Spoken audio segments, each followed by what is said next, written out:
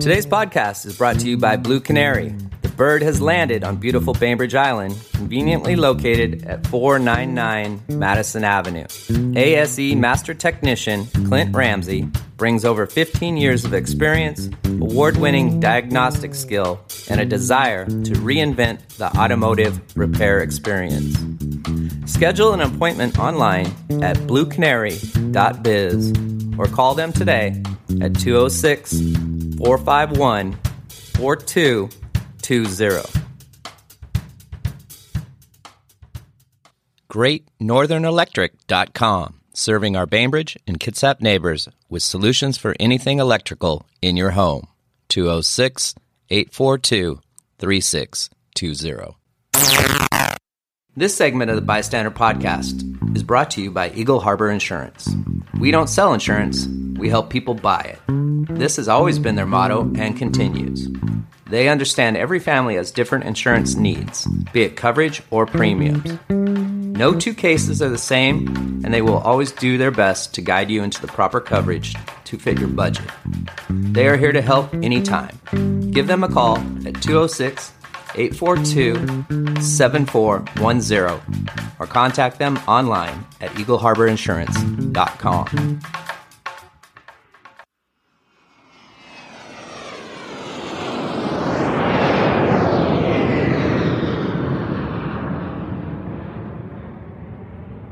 Are you a service member thinking about buying or selling your home?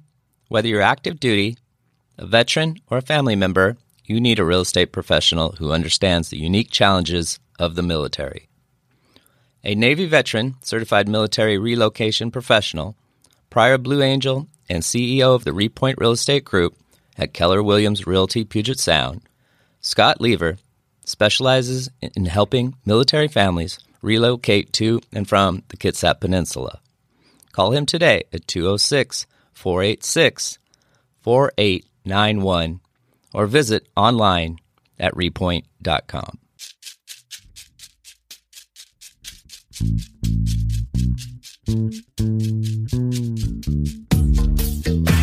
I got something for your mind, body, and soul.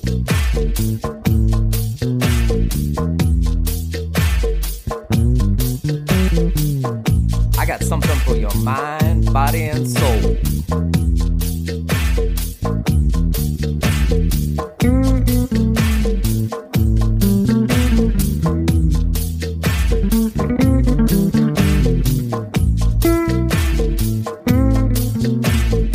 You have found the Bystander Podcast. Now here's your host with the most, Tiny Tim.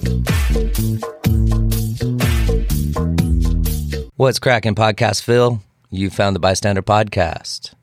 On today's episode, we have Karl Eikenberry, courtesy of Town Hall Seattle, taped March 28th at the Summit on Pike. To welcome you to tonight's conversation with Ambassador Karl Eikenberry.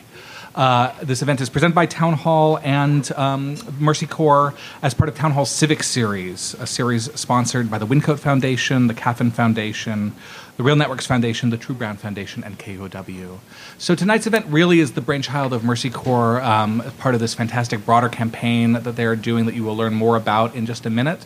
So I don't have a lot to say on behalf of Town Hall, other than for those of you who are keeping track of Town Hall's continuing saga. Obviously, we are not in our building tonight. Unfortunately, when first we had planned this, we had hoped to be over there. There's some construction delays, but we will be getting into the building a little later this spring and launching fully early next fall with a program of year-round civic, science, and arts and culture programs. So keep an eye out for all of that. But in the meantime, thank you so much for Mercy Corps for the organizing and work you're doing and for all of the fascinating information we're going to learn tonight. So without further ado, I will turn it over to a framing of tonight's program to Mercy Corps' Adrian Korecki. Adrian, thank you.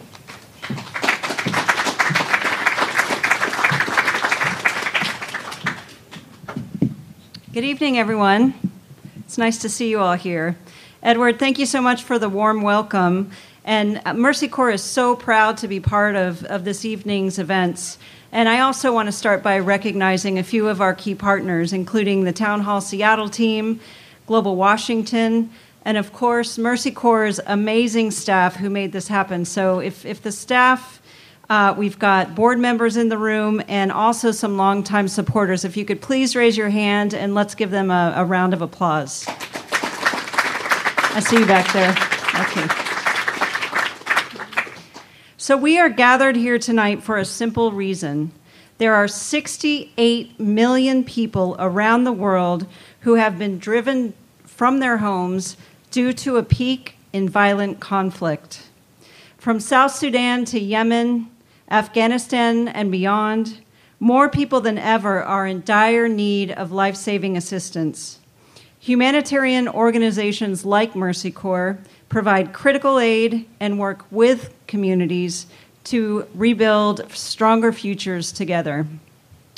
As the scale and intensity of conflict worsens, the global need is far exceeding resources and humanitarian resources that we have available. This is why Mercy Corps is committed to addressing the root causes of conflict and help prevent new crises from erupting. And as we all know in this room, it takes local action to lead global change. So thank you again for being here. Tonight, we're building political support for the Global Fragility Act, reintroduced by Congress earlier this month, with wide support from lawmakers across the political aisle. The legislation aims to establish a first-of-its-kind U.S. government initiative primarily to prevent and reduce violence and conflict in some of the world's most fragile countries. Washington's congressional representative, Adam Smith, has been a leading champion of this legislation, and we are very, very thankful for his efforts. I invite you to learn more about the Global Fragility Act by visiting Mercy Corps' webpage found at the bottom of your event program on the second page. Please take a look at that. I also encourage you to consider signing our online petition, asking all of Washington's congressional delegation to support this bipartisan bill. Your support is very critical on this, and we appreciate it. Now to introduce our distinguished guests. First, Naja Hyder, a friend and colleague and one of the most inspirational and respected women at Mercy Corps. She will be moderating this evening's session.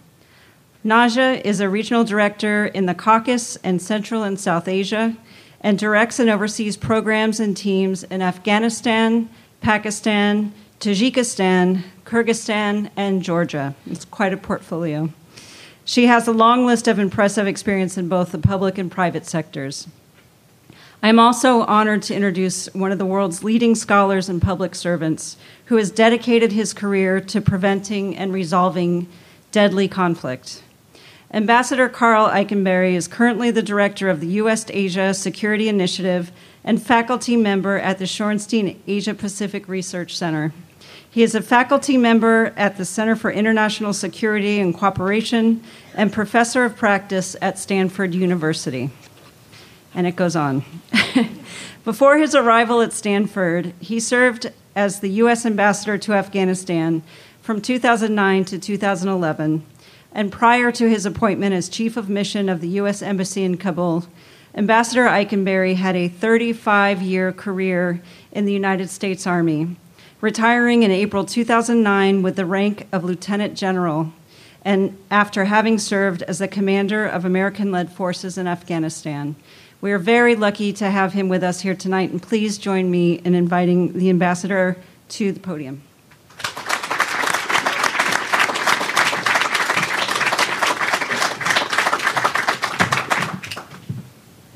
Well, thank you very much for that introduction, Adrian.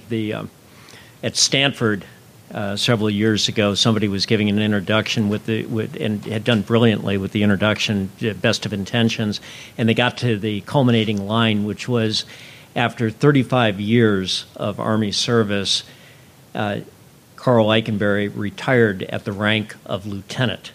Now, this is a community that knows the military, and they left out lieutenant general, so people started to walk out at that point. But thank you very much for seriously for the kind words of introduction. I have a few thanks that I want to give myself here. First of all, where's Edward? Somewhere in the lights here.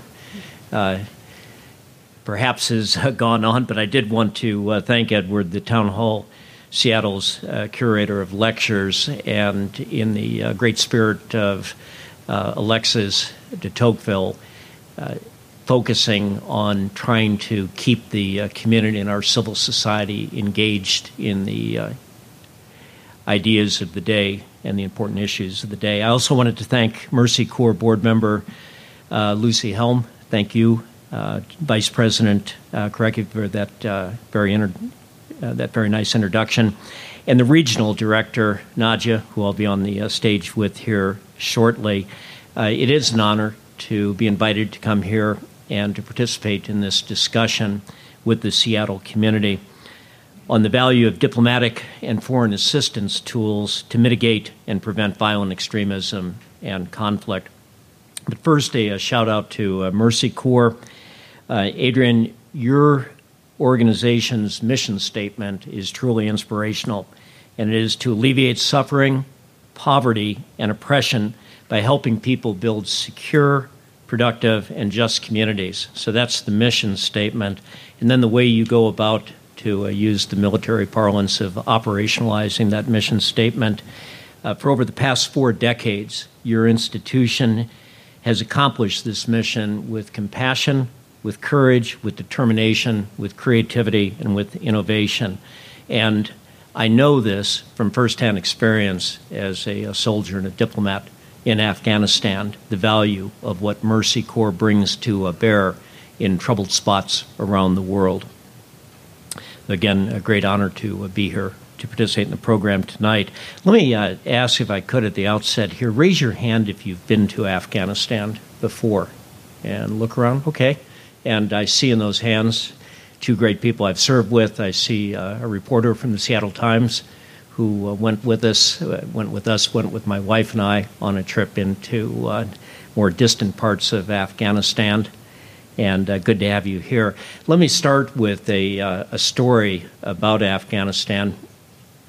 And when I was first sent to Afghanistan in 2003 as an Army Major General, I knew this much about the country. So when Secretary of Defense Rumsfeld called me in and said I was going to be off and commanding our mission to help build the Afghan army and to serve as our coordinator with the United Nations for what we call security sector reform, I tried to learn as much as I could quickly.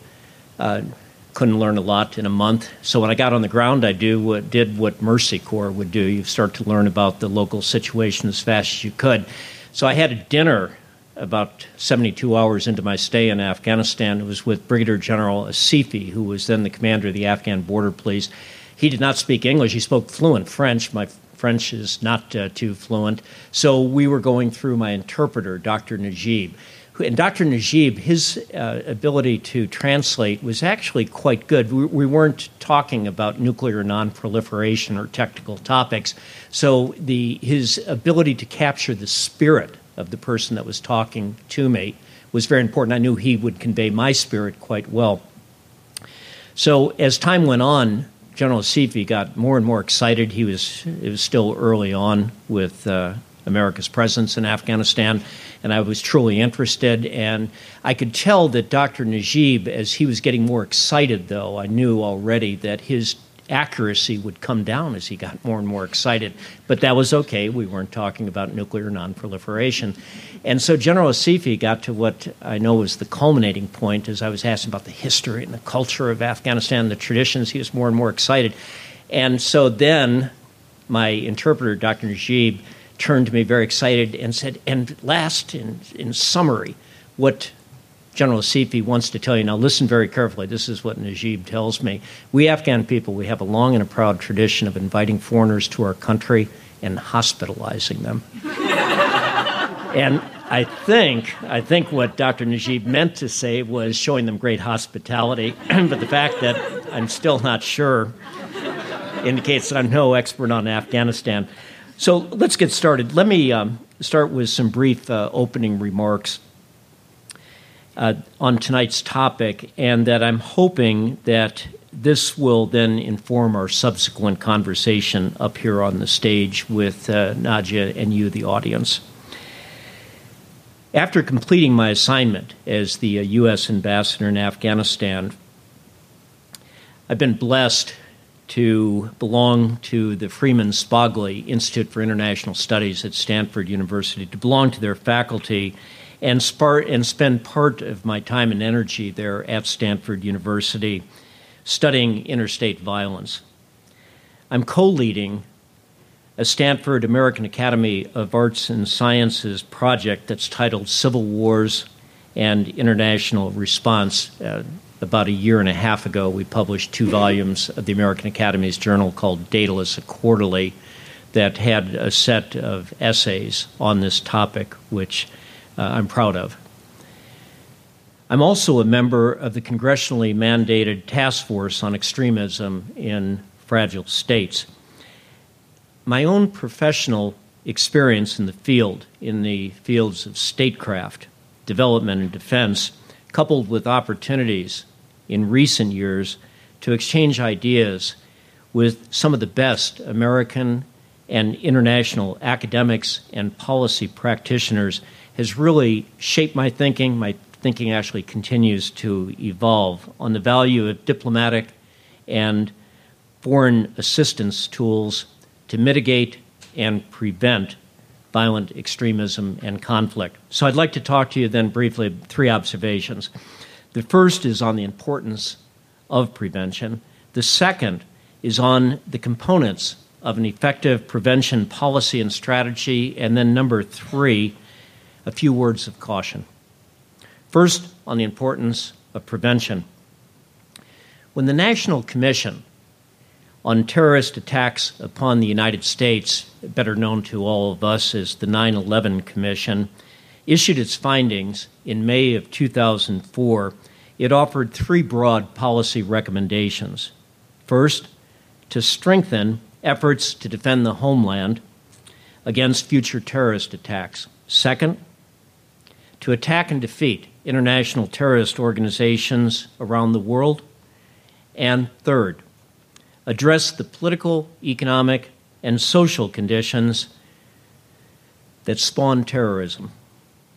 The United States, since that time, has pursued the first 2 goals with some effect.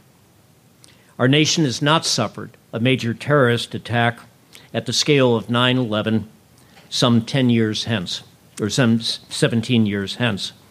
Our military and intelligence agencies have captured and killed numerous international terrorist leaders and dismantled their networks. However, our country cannot claim progress against the third goal, addressing the political, economic, and social conditions that give rise to terrorism. Indeed, I would argue we've lost ground. Here's some empirical evidence. Worldwide, terrorist attacks have increased 5-fold since 2001. The number of self-professed Salafi jihadist fighters has more than tripled, and they are now present in 19 countries in the Sahel, the Horn of Africa, and the Near East. ISIS, Al-Qaeda, and affiliated groups now have more than 30,000 fighters. This is 4 times the number that they had in 2001. And they're present now in more than 100 countries. There are more than twice as many Salafi terrorist groups than there were in 2001, and 77% of the conflicts in the Middle East, the Horn of Africa, and the Sahel have a violent extremist element to them, whereas 22% of them did in 2001. So the trends aren't good, but why does this matter at all? I'd give 3 reasons. First of all, effectiveness. Since 9/11, we focused on disrupting, degrading, dismantling, and decimating terrorist networks overseas through a variety of means, but they've been primarily military. Yet despite impressive tactical U.S. successes on the battlefield against terrorist groups exploiting exclusionary governance, political instability, and local conflicts not merely permit, but they thrive. Since 2001, jihadist groups have participated in major insurgencies in Iraq, in Syria, Somalia, Libya, Yemen, Nigeria, and Mali. In none of these conflicts has the U.S. and its partners been able to completely contain or mitigate the threat. Instead, when we have supposedly defeated groups in these countries, they've managed to stage comebacks. A second reason that I think that this is important, it's the cost. The cost of our current approach are unsustainable. Over the past 18 years, 10,000 Americans have lost their lives, 50,000 Americans have been wounded fighting this threat at an estimated cost of $5.9 trillion. We cannot afford this price tag, especially at a time when we are thinking about refocusing our defense efforts and our strategy on great power competition. And it makes good business sense.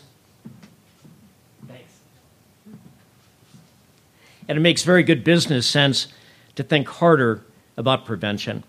The most pessimistic estimates place the cost-effectiveness ratio of investments geared towards the prevention at $2 for every dollar that is invested.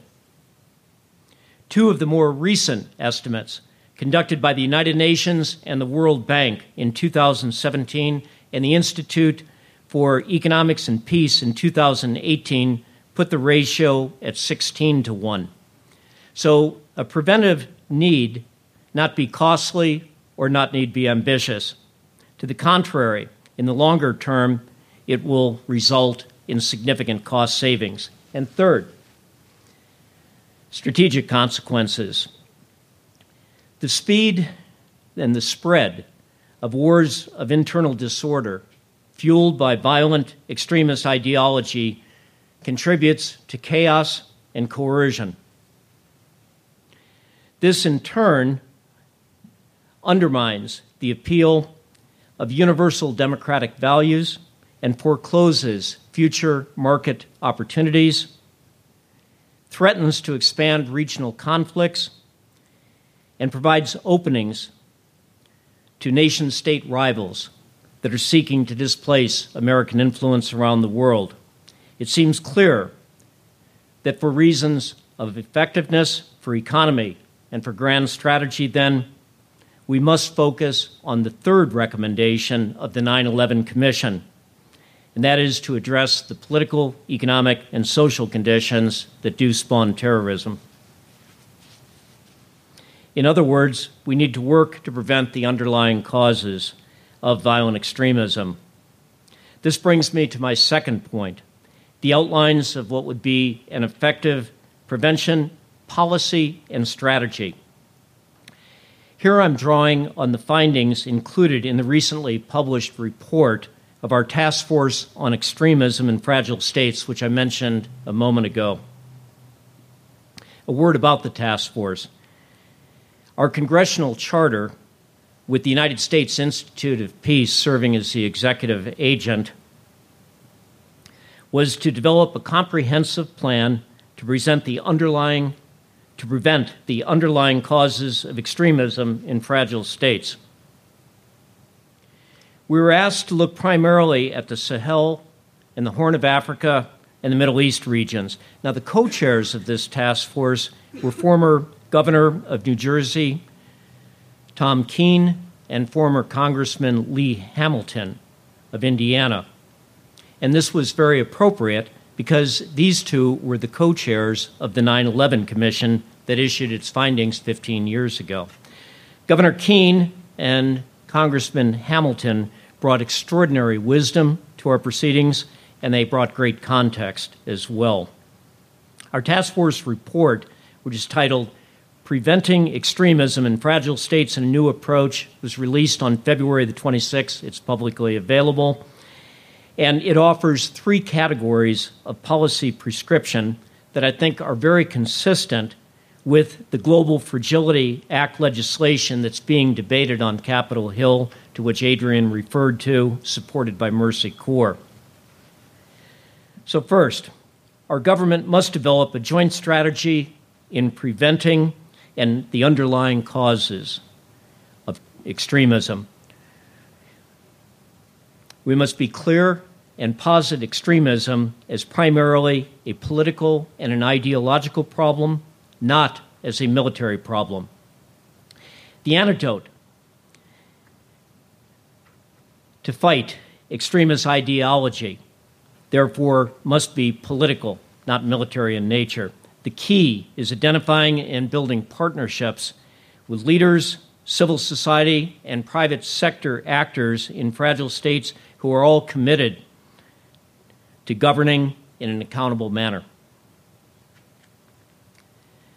But inclusive institutions, accountable government,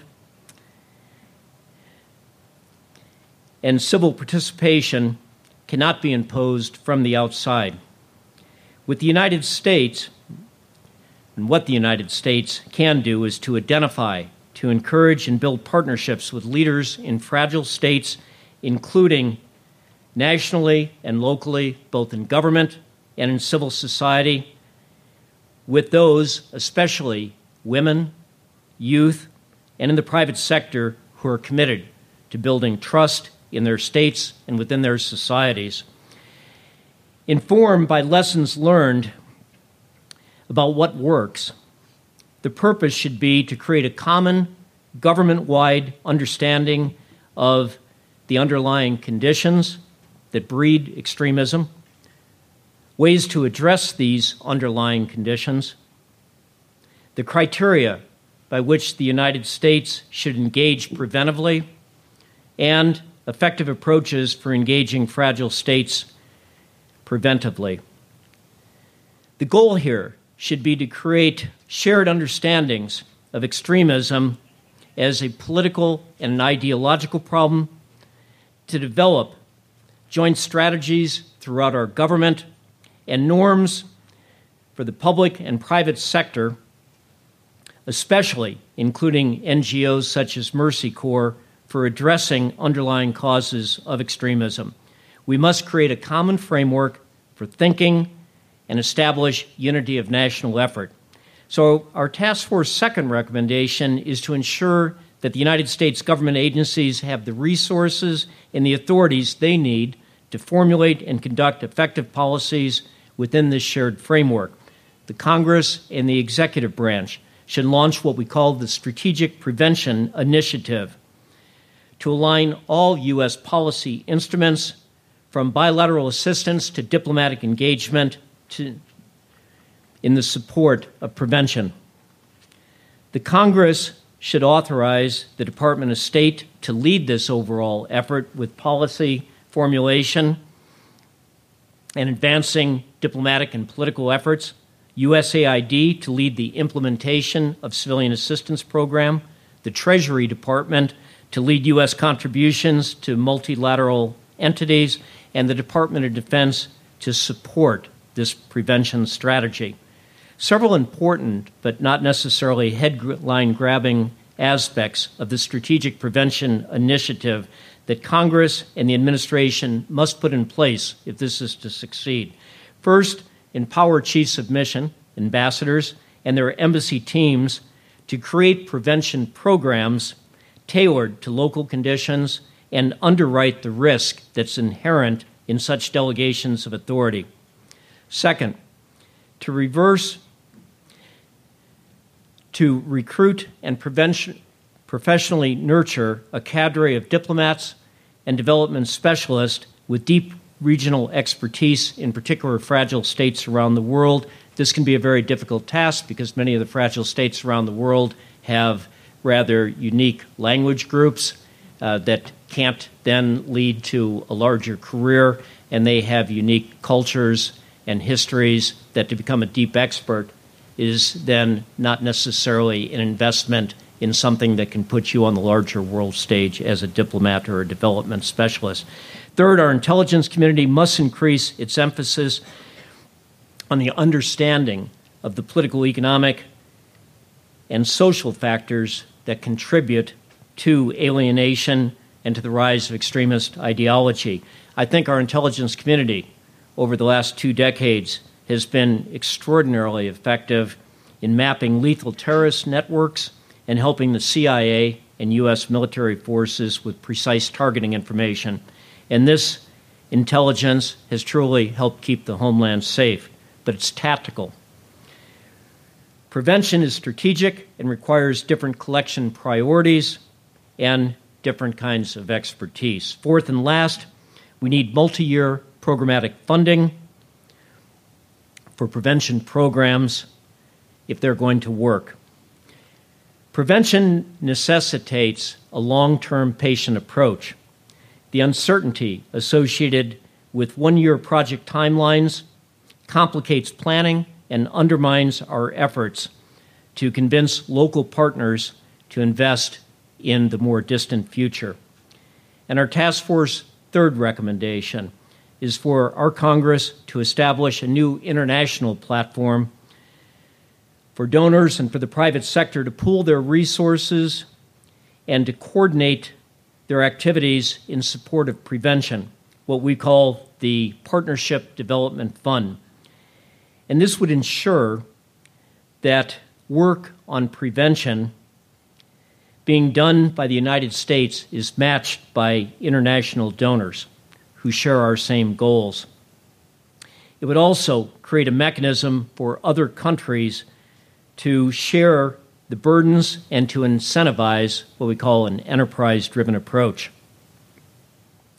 The single unified source of assistance, then, might entice fragile states that would otherwise look elsewhere for help, receiving it today from autocratic states that then give rise to Venezuela's, to Cambodia's, and to Syria.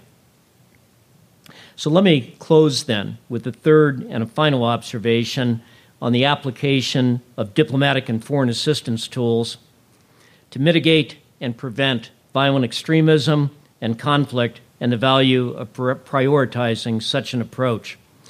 Don't confuse prevention with reactive intervention. Americans in the world have rightly been disappointed with the results of our costly military campaigns in Iraq and Afghanistan in the 21st century.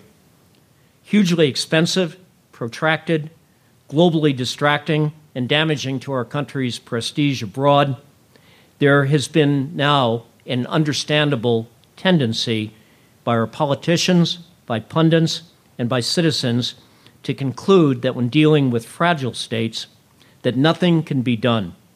So the best course of action is to do nothing. But Iraq and Afghanistan and other ongoing U.S. military interventions in the Sahel, in the Horn of Africa, in the Middle East, and in Central Asia were not, of course, wars of prevention. Take Afghanistan. Afghanistan, by 9/11, was a witch's brew of brutal civil war, toxic ethnic intolerance, and futile political priorities and practices masquerading as religious destiny, and in part unwittingly created by a well-intentioned, but what we know, looking back, was short-sighted U.S. foreign policy goals in the 1980s, followed by abandonment of Afghanistan in the 1990s. When the armed forces of the United States and our allies entered Afghanistan in October of 2001, they were operating in a totally and catastrophically failed state. The subsequent missions for our diplomats, for our development specialists, and for our soldiers was not state building and was not reconstruction. The mission was far more daunting. It was the creation out of whole cloth of political infrastructure, security forces, and an economy in a distant land with which we had little knowledge. With the best of intentions, funded by, fueled very much by American can-do spirit, we went about the task of trying to stabilize Afghanistan and get it on the road to Denmark. We hope that with enough resources, with enough commitment, we could help establish within a few years' time political and economic institutions necessary for Afghanistan and their people to find lasting peace and a steadily improving material life. But norms and sense of collective identity underpin the success of nation states, and these take decades and even centuries, not years, to develop. The former British Prime Minister, Gordon Brown, once described England's difficult path from the Magna Carta in 1215 to the Glorious Revolution of 1688, punctuated regularly by civil wars and by bouts of violence. And in describing that period of time, that long march of centuries, and the lessons learned, Prime Minister Brown wrote, "In establishing the rule of law, the first 5 centuries are always the hardest." And while foreigners can provide support, the development process is inevitably slow and must be organic. A failed state serving as a cauldron for violent extremism with transnational ambitions is a patient in the emergency room requiring massive and expensive medical intervention, and even then, with outcomes being problematic. Perhaps better, then, to think harder about how to keep squandering our national resources in the emergency rooms of the world and focus more at a much lower cost on prevention. We have the right tools. Great organizations like Mercy Corps make me confident that this is so. All we require is the political will and the collective wisdom. So thank you very much. I apologize up here on the stage. I've got a little bit of reflection off of my plastic binders here, but I thank you for bearing with me, and I'm looking now more forward to getting ready for the conversation. So, Naja.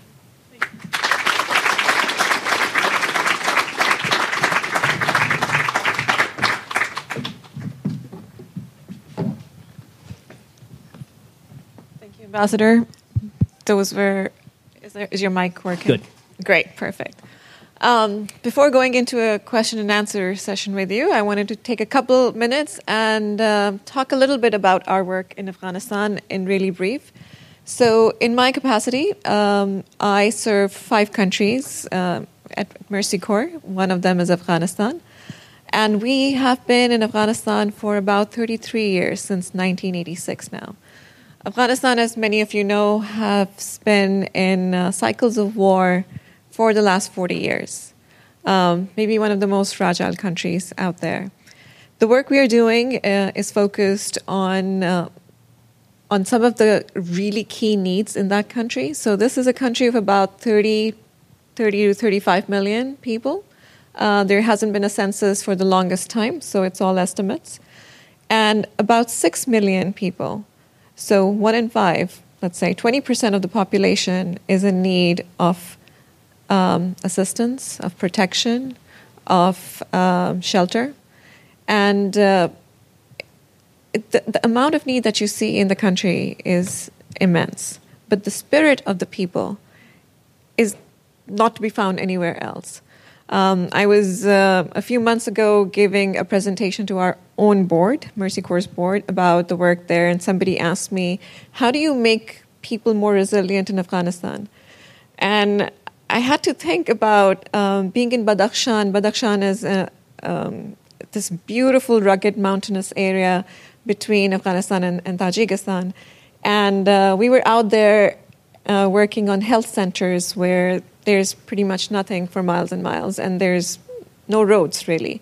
And we went and met with some of the community members, and there was hardly anything at all growing in that area. And I was wondering, how are these people making do? And they are amazingly hospitalizable people. I think the hospitalized part is correct as well.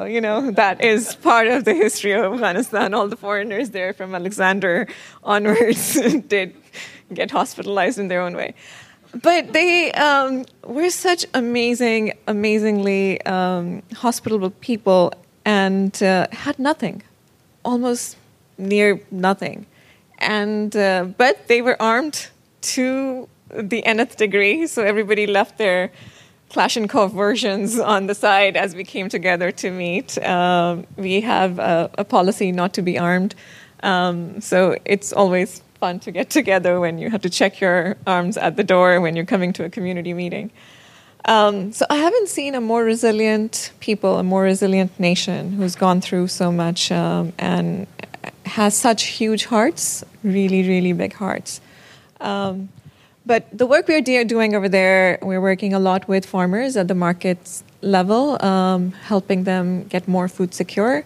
We are working with youth a lot in Afghanistan, helping people get the skills for employability, helping them set up their own businesses.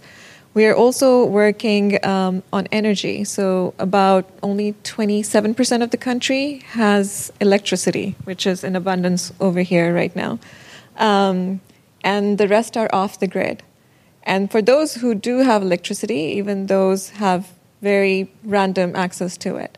So we're trying to build a system that would allow folks to have make use of solar energy, and I'm really proud of the work we're doing there, and I think that's going to be phenomenal. It will do for electricity and for Afghanistan what the mobile phone did for most of the world where there were no phone lines.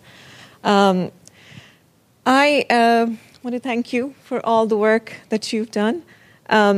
Talking about prevention, that is something that we've been doing research on as well, and it's an ongoing thing for us to learn from what we're doing and how to keep that discourse alive within the organization as well. So one recent research piece that we did actually revealed that when you combine vocational training, which we are doing with a lot of youth, and then combine that with some economic cash in hand, so cash transfers in this particular case, we saw a decline in people's support for armed groups and their activities in pro-armed groups, violent groups in Afghanistan. And that's something that's caused a lot of debate internally within the agency. We are still learning from it, and that drives the work we're doing in terms of addressing root causes rather than just the needs of the day. But I want to come back to you, and first of all, it is an honor to share this stage with you. What an amazing career, and you continue to amaze with the work that you're doing now. So especially when it comes to Afghanistan, I think you are one of the folks who've had the most impact on that country in the past so many decades, going in and being the chief strategist for the development of the Afghan National Army. I mean, that is huge. Then being the commander of the coalition forces, and then coming in as an ambassador. So before going to questions with all of you, and please get your questions ready, the question I want to start off with is a hallmark of your time as ambassador was the civilian surge. And if you could tell us what the vision was behind the civilian surge, and what are some of the lessons that you've learned from that time? Again, you had just gone through, Naja, what some of the things that Mercy Corps is doing in Afghanistan, and say from firsthand experience, I'll second all of that, and you do wonderful things globally. The surge that you're talking about, of course, was President Obama's surge of both military and civilians into Afghanistan in 2009. You recall that candidate Obama in 2008, in an intense political campaign, had called Iraq a war of choice, and it was a bad choice, according to President Obama. I think many would agree. And Afghanistan was a war of necessity that had been neglected. So as he took office, then it was clear that he was going to do more in Afghanistan, but it was not clear exactly what that meant. We just knew we were going to do more. He went through a long deliberation of strategic options and then came out on the side that in the fall of 2009, we would start to dramatically increase our military forces. They were to rise to 100,000 forces. And he also directed then a civilian surge in parallel. What was the civilian surge to do? It was to help the Afghans to strengthen their government, improve the quality of governance. It had a big economic component. It had a civil society component. Now, this surge, we started when I went to Afghanistan with my wife in May of 2009. We had about 325 civilians in the embassy. 2 years later, we were at 1,450. Now, that sounds to this audience, well, if the military is at 100,000, that's pretty paltry, isn't it, going from 325 civilians to 1,450? It was huge. It was unprecedented. 18 different departments and agencies. Remember, our military is designed to be expeditionary. They come with their own security, their logistics, their communication. It is what they are designed to do. We don't fight in the homeland. We fight abroad. Civilian organizations, they're not designed to do this. So every single officer that went to that embassy, Treasury, Commerce, Agriculture, we had to then recruit them, all volunteers. The government doesn't order civilians to go to Afghanistan or Iraq. Train. And then our team, some of who's here, our team had to think through how do we receive these people. They need communications, they need mobility, they need security, and on it goes. So this was absolutely a huge enterprise. And we became the largest embassy in numbers by 2011. Our development budget went from $2.2 billion to $4.2 billion a year. That's the largest still in history bilateral aid budget. So that's the background on the surge. So what lessons do we draw from this? Well, the first is this question of how ambitious do you wish to be as a country in time of crises of putting civilians abroad? I would say that our lesson learned, as proud as I am for how well our team did on the ground, it was unsustainable. We couldn't get the administration, we couldn't get the Congress to make the changes to personnel policies that we needed in order for this to sustain itself over time. So what we then have to think about is lowering levels of ambition. I've already said that we're talking in Afghanistan, it was an industrial strength intervention, so to speak. I would say in the future, learn these lessons and don't repeat what we tried to do in Afghanistan unless we decide as a people collectively that we have a core national interest. And a couple of other points that I'd make then related to all of this, lessons learned for our country, at least lessons learned for me. Number two is when we put the military into a country for an intervention, everything changes at that point. Now, no matter what we say the policy is, it is going to be led by the military. Why would that be? Well, you think about it. We put military into harm's way. What's the commander-in-chief thinking? I've got to protect those troops. He's then thinking hard about that. President Obama did. President Bush did. I'm sure President Trump thinks about it a lot too. And as they think about protecting that force, can you imagine at the video teleconference with President Obama, and I had a lot of them with the military commanders sitting beside me as the ambassador, is President Obama asking a lot of questions about, Karl, Ambassador, how many schools did we open this week? How many hospitals did we open? No, he's asking questions about the military campaign, casualties. What's the plan? Because eventually, that commander-in-chief, the president, wants to know when are we going to be able to withdraw those forces because we have global commitments. So that's the second point, that put troops in, and no matter how hard you say it's really about diplomacy leading, it's about development leading, things have changed dramatically.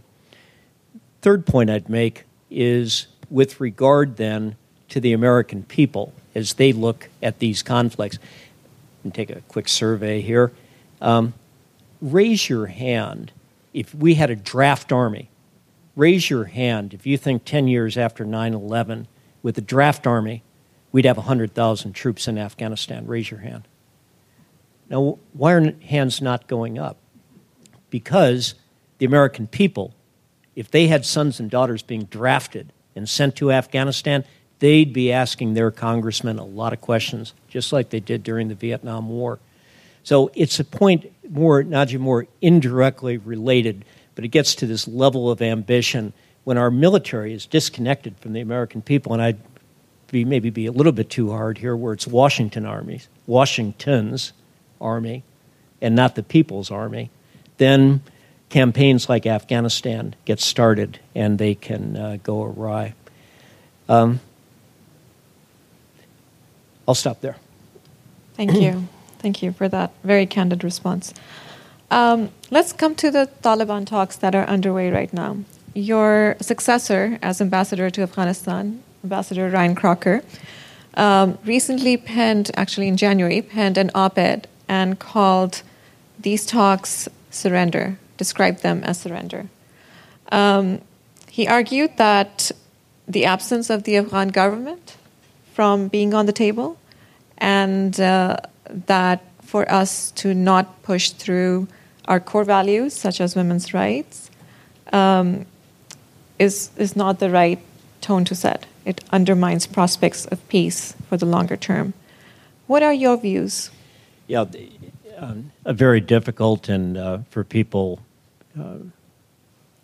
like myself who have served in Afghanistan, it can be painful to consider this problem. It's a real dilemma. The United States has been in Afghanistan now for 18 years, about 18 years.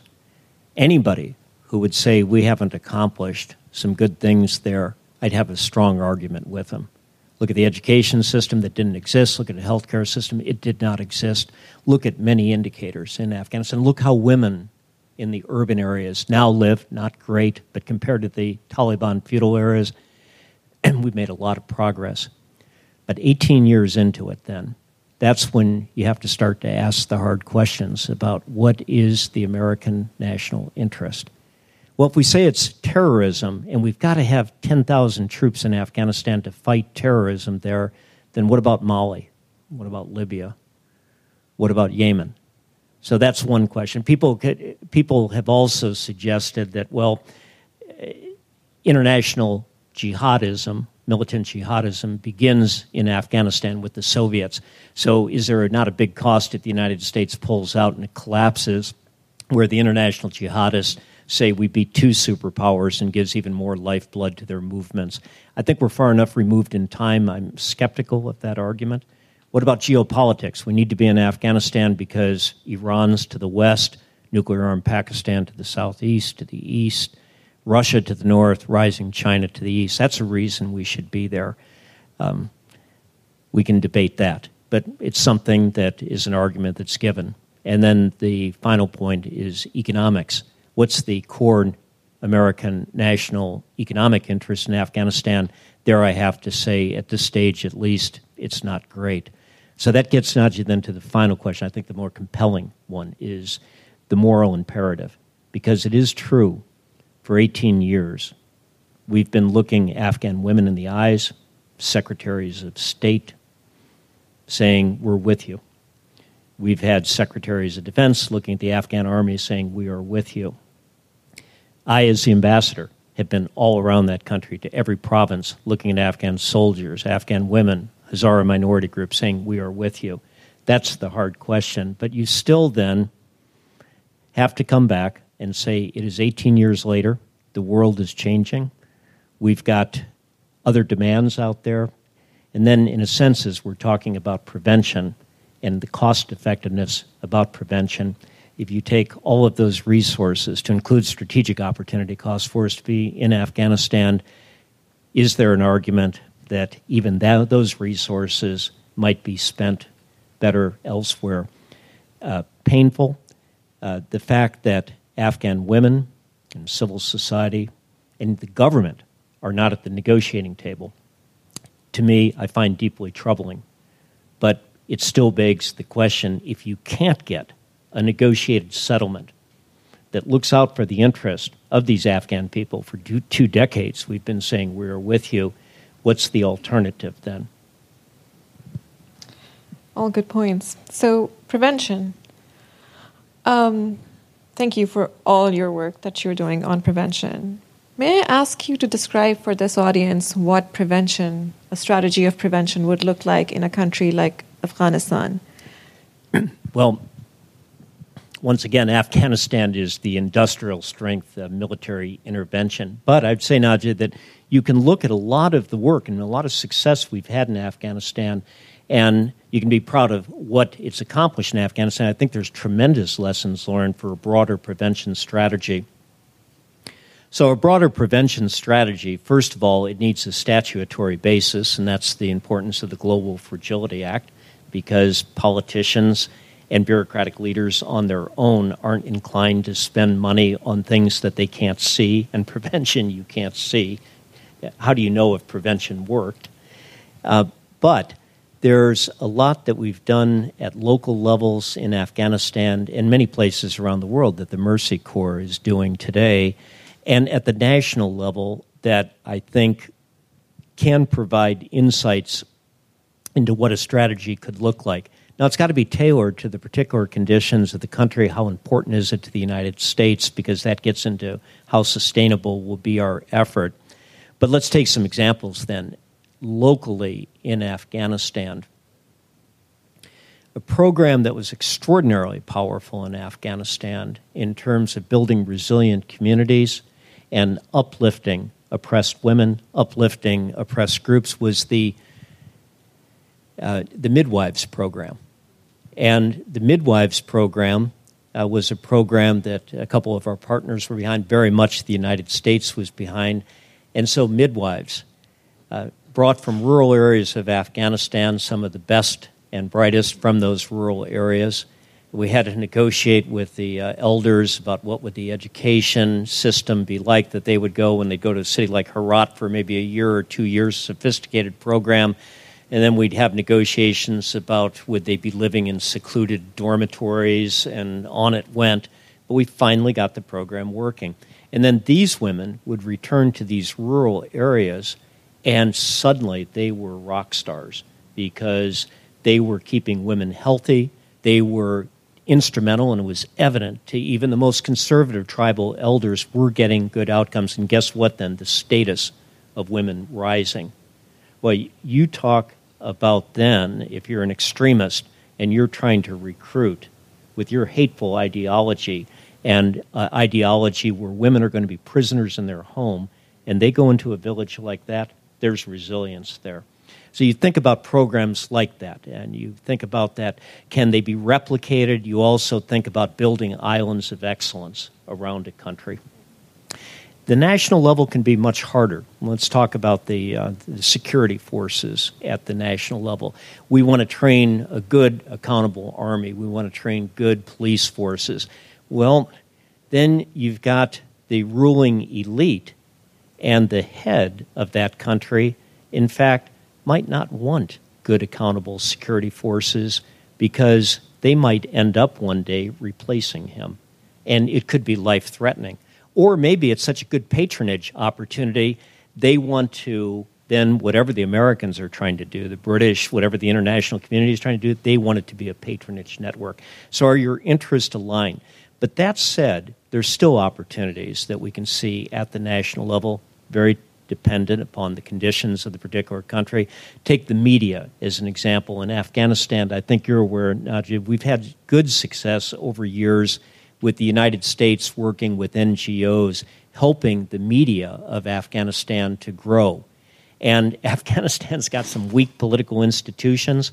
What's been very impressive is the Fourth Estate.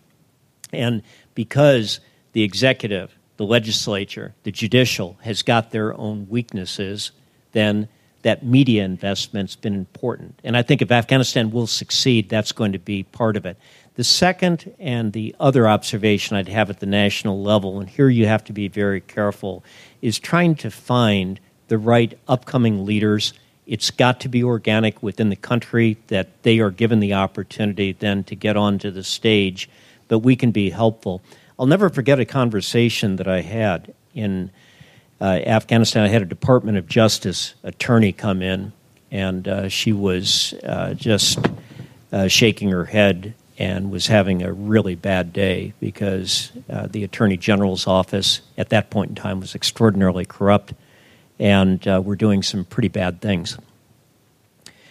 And she came in with a couple of her colleagues, and I asked them as they're sitting in the living room and we're having a soda together, and said, "Have any of you ever seen this work anywhere?"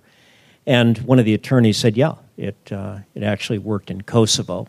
And I said, "Well, what was the difference?" He said, "Well, the levels of corruption were actually worse than they are in Afghanistan, but the Attorney General was a good person, and he just went after it, and he had the political support." So we never forget then that people also matter. Thank you. Those are heartening words.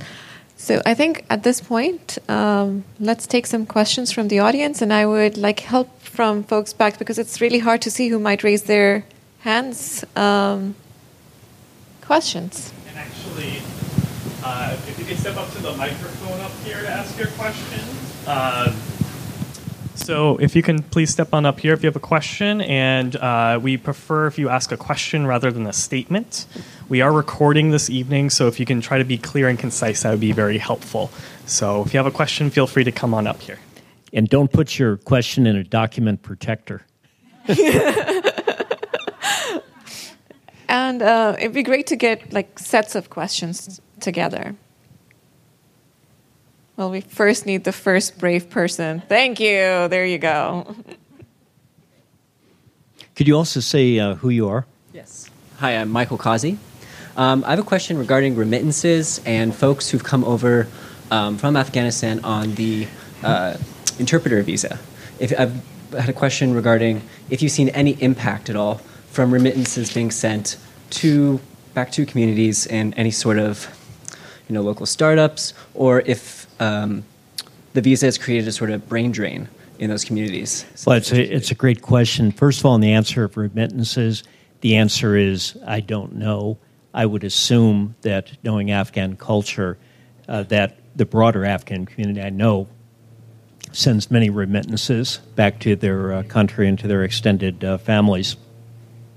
Although it was interesting when after 9/11, there were many Afghan Americans and expatriates around the world that went back to Afghanistan, and there was a disillusionment that set in probably around 2006, 2007. Many came home. On the question of the interpreter visas, there's a two-part answer. The special visa program is you serve for a period of X months. It changes. X years as an interpreter for the U.S. military forces. Then you are guaranteed a visa and eventual citizenship to the United States. That group, you can make a strong argument that program was a necessity because of the danger that those interpreters then would face from extremists that, if they couldn't get to them, could get to their families. I don't know how we could have worked without that program. The second category, though, was visas then being extended to Afghan nationals who didn't work with the United States military. They worked, say, at the United States Embassy. You'll recall we had large numbers that were there. And a move had been made in Congress to extend that visa program to all of them. I argued against that, and I lost the case. My argument was, on a case-by-case basis, we had good enough intelligence. We could tell if somebody was under threat, and of course then, at that point in time, give them the visa. But it was carte blanche. I lost the argument. I left as the ambassador. 1 year after I left as ambassador, about 90% of our Afghan nationals in this embassy, about 500 of them, had left. And it's fair to say they weren't under threat. Many of them were. There were a couple that were under threat. I guess the lesson that I learned from all of that is that now we're 18 years into this, as I've said several times now, and if we're still at a point where we're saying that we need to grant these visas because the Afghans are serving the United States and we need to take care of them and be even more generous even if they're not under threat, then you start to have the harder questions. 18 years after this began, why are they not determined to stay in their own country and work for the future? And I think that to get very specifically to the question on the brain drain, yes, yeah, there's been a brain drain there. I don't think it's been in the main good for the United States. Go work for the United States Embassy for a year, and then you get to go to the United States. Thank you very much. My name's James Baker. My question is that I think we're largely familiar with the scenario before or between the Soviet invasion and the Charlie Wilson's War, that whole thing, how the U.S. kind of abandoned their proxies there. But during that whole time, there was another group that was very involved, and I'm thinking of the madrasas, financed by Saudis, Wahhabis, whatever. What do you see the role of that whole system on the Afghan diaspora in Pakistan, and how that affects the culture at large? Yeah, and I think also think Nadja, maybe you have might have some observations here, but it's been a real challenge that the Taliban, to give the Taliban its dues, when it began its advance towards the latter stages of the Afghan civil war, that it was welcomed in many of the areas that was marching into as people that would then relieve them from the depredations of mujahideen leaders who were just raping and plundering and abusing the Afghan people, especially the Pashtuns. So it was somewhat of a Pashtun chauvinistic movement that was advancing.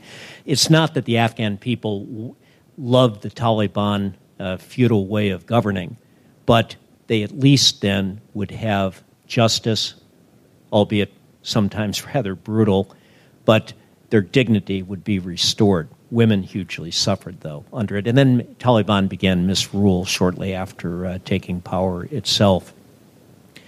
This had several consequences. First of all, we forgot that when Taliban first rose to power, that they were welcomed. What did we do after 9/11 when we went into Afghanistan? Who were our allies? The same warlords and mujahideens whose depredation had led to the rise of the Taliban. So as we went in, Taliban was hated, but we made it a black and white with no historical context, and we were to pay a price for that. It's hard to avoid. When we went into Afghanistan, there was no Afghan army. We had an economy of force operation, so we relied on these mujahideen. Now, to get to Pakistan, Pakistan was funding the Taliban and looked and still looks, I believe, as the Taliban as being an extension or a tool for the Pakistani military and its intelligence networks to maintain a kind of influence over Afghanistan. The Pakistanis lack strategic depth. They're up against a strong India. The military overstates the case to get resources, but they look at Taliban as their ally. And we've been plagued by that since 2001, where on the surface we can tell Islamabad publicly, you're our ally in the war on terror, but the reality is they were funding and they were abetting and providing Taliban with sanctuary. Part of then a weak Pakistan trying to influence Afghanistan was using that refugee population. Pakistan was very generous in the 1980s.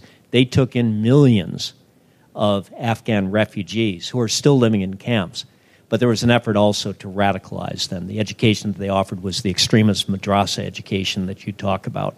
So the outcome here has been that I believe they have helped further radicalize the Pashtun tribal belts, especially in the south and parts of the east, and it's made then national reconciliation much more difficult. But Nadja, I know you know that area very well. Yeah, but I don't have anything else to add. I actually sometimes just wonder if we could learn from what the madrasas have done, and in terms of education for the work that we are trying to do, and get more kids into school when they're out of school. There are lots of kids out of school in both of these countries, Afghanistan and Pakistan. How do we learn from the success of the madrasas, and how do we replicate that level of success and get more education that allows for critical thinking, for using your own brain, than the road system that's being used in the madrasas? And I think, Najid, that I know at least on the Afghan side, I don't know in Pakistan, but on the Afghan side, if you say the word madrasa, you should be careful to assume that all madrasas then are leading to this kind of radicalization. Not the case. In fact, there were several movements inside of Afghanistan where there were very thoughtful religious leaders that were thinking more like the Americans have traditionally thought about our religious schools. There would be a core religious value that was taught there, but we're thinking about ways, how do you integrate then math, science, and even some of the liberal arts into the curriculum. Right, and now even there's a lot of work going on on how to do that integration much more. Yeah. Very difficult topic, though, for sure. Great question, thank you. We have time for maybe one more question? One more question. Okay. Hello, my name is Leah, and in listening to your talk, Ambassador, I was just wondering, because you talked about prevention, and it seems like in order to prevent, you must have a theory of what the causes are of extremism and violent extremism. So I was just wondering if you and both of you could specify what that theory is. Do you want to? No, I think you've given it way more thought, so please. I know Mercy Corps has given this a heck of a lot of thought. It's the starting point is just fragmentation of society, and the fragmentation driven by the weakening of a government that lacks accountability and is unable to provide fairly for people's security, provide a system of justice, looked at as preferential towards certain ethnic groups or elite groups, or certain ethnic groups or tribal groups. And this is then the idea that this is what needs to prevent it. And to prevent that, you need social resilience and you need more state resilience. To try to get then, though, a coherent strategy, a coherent external strategy, United Nations, United States, our partners, to deal with this problem, that's what really the Global Fragility Act tries to aim at. This question of prevention, we've known for decades prior to 9/11 that prevention is important. So why is it that we don't practice prevention? Well, as I said a moment ago, how do you know if prevention works? What candidate is going to stand up on the campaign trail and say, vote for me? What my foreign policy is going to have as a platform is one of prevention. That doesn't get any bite to it. And so this has plagued efforts of all governments, of all major powers, to think through what would a prevention strategy look like. And the reason I am very excited about the Global Fragility Act is that it will be a forcing function then for all our departments and agencies to have to think about it. Now, all of our departments and agencies of the U.S. government are very good when there's legislation passed to find out, how do I get the resources from that act? I digress for a moment. I know we're out of time, but it's interesting when you look at cases in Africa right now, in sub-Saharan Africa, Sahel area. We've got some real severe problems there that we're fighting with violent extremism. The countries are tilting in a certain direction. We have what's called the Countering Violent Extremism Fund that's available, but you need violent extremists to get that fund. So say you go to Nigeria and you meet with our leaders there, they'll say, Boko Haram, it's Boko Haram. Well, if you say it's Boko Haram, you get money from Washington, D.C., from the Counter-Violent Extremism Program. If you talk to thoughtful Nigerians, they'll say, well, yeah, Boko Haram is certainly part of the problem. Maybe it's 20% of the problem, and we've got a lot of other problems here, too. So back to the Global Fragility Act, it's very clear in its intent that your programs have got to be aimed at the prevention to treat the underlying conditions that your question, I hope I answered. And I want to second that. A lot of our work and our research also shows that injustice, a sense of injustice, is really at the heart of, really becomes a breeding ground for people to then take it into their own hands when they can't get justice through the system that exists. I know we're out of time, but one last question to bring it all together. So the last question I have for you is, why are fragile states important? Why should anyone here, why should we care about them? Well, let me give you a couple of reasons that I would say in this year of 2019 that fragile states are even more important to America's security than they were, say, a day after 9/11. A couple of points. First of all, we've talked about international terrorism and the threat to the homeland. We can't forget 9/11 and let our guard down. But what's becoming increasingly evident as these ideologies spread, and they're spreading, as I mentioned, 100 countries now that had foreign fighters in Syria, and the spread of Al-Qaeda and its affiliates throughout the Sahel and the Middle East and through Central Asia, Horn of Africa. When you think about these ideologies, they are not ideologies where they're trying to capture the capital of a state. These are the so-called rebels of the divine. They want something beyond the international order. They have a direct mission from heaven. And how do you negotiate out with groups like that? It's easier when everyone's trying to capture the capital and the prestige and the resources that go with that. This is a very worrisome problem. Point number two is a very interesting issue that we're looking now very closely within this American Academy of Arts and Sciences group I've been working with, the threat of pandemics. When you get the mix of pandemics and the potential for pandemics coming from fragile states, then the consequences of that for global order are tremendous. Look at the outbreak of Ebola that occurred several years ago in West Africa, and 2 of those 3 states had had civil wars in the 1990s. They had recovered, but they had very weak infrastructures. Imagine if they had ongoing civil wars when that outbreak occurred. What do you do if you're the United States and you've now got a global pandemic breaking out? Do you go send in troops and try to contain it? Do you send in troops fighting rebels as you get into the country? So that's the second. The third, I think, is actually the most profound and the worrisome here. During the Cold War, we had no way of addressing civil wars. It was a zero-sum game. After the end of the Cold War, the world came to develop what was called the standard treatment regime. It was a political science term. And the standard treatment regime was what?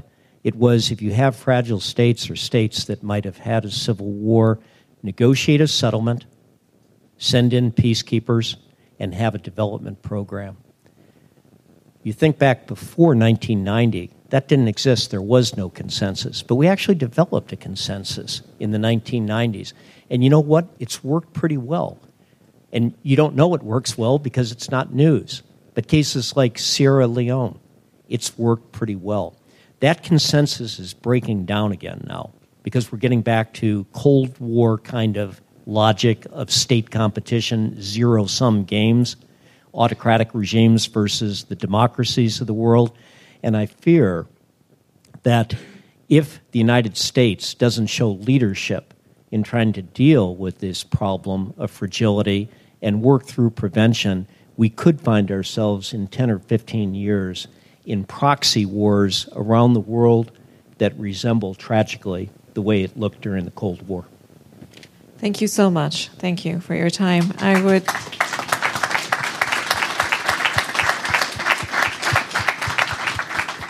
like to invite Lucy, our esteemed board member, one of the most fun board members as well. I don't have anything fun right now, though, but Thank you so much. I joined the board of Mercy Corps because of this incredible organization and its staff, its board members, its supporters really believe that a better world is possible. And with our global team of 5,500 humanitarian workers around the world, 40 countries around the world, working on the front line of conflict and disaster, to not only commit to alleviate human suffering and providing a vital life-saving mission, but to also addressing, importantly, as we were talking tonight, the root causes of conflict, or in the words of Ambassador Eikenberry, prevention. This evening's lecture and thoughtful discussion have really illuminated the need for that kind of prevention and peace building. We know that by fostering tolerant, just communities and inclusive participatory governance, we can begin to diffuse the drivers of conflict and the cause of immense humanitarian suffering around the world.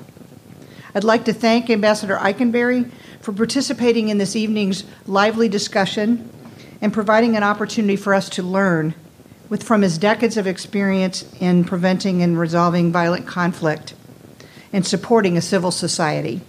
He is an extraordinary public servant when we don't see many of those. And we at Mercy Corps are so proud to be associated with him and grateful for his support. Thanks for the shout-outs as well for our work.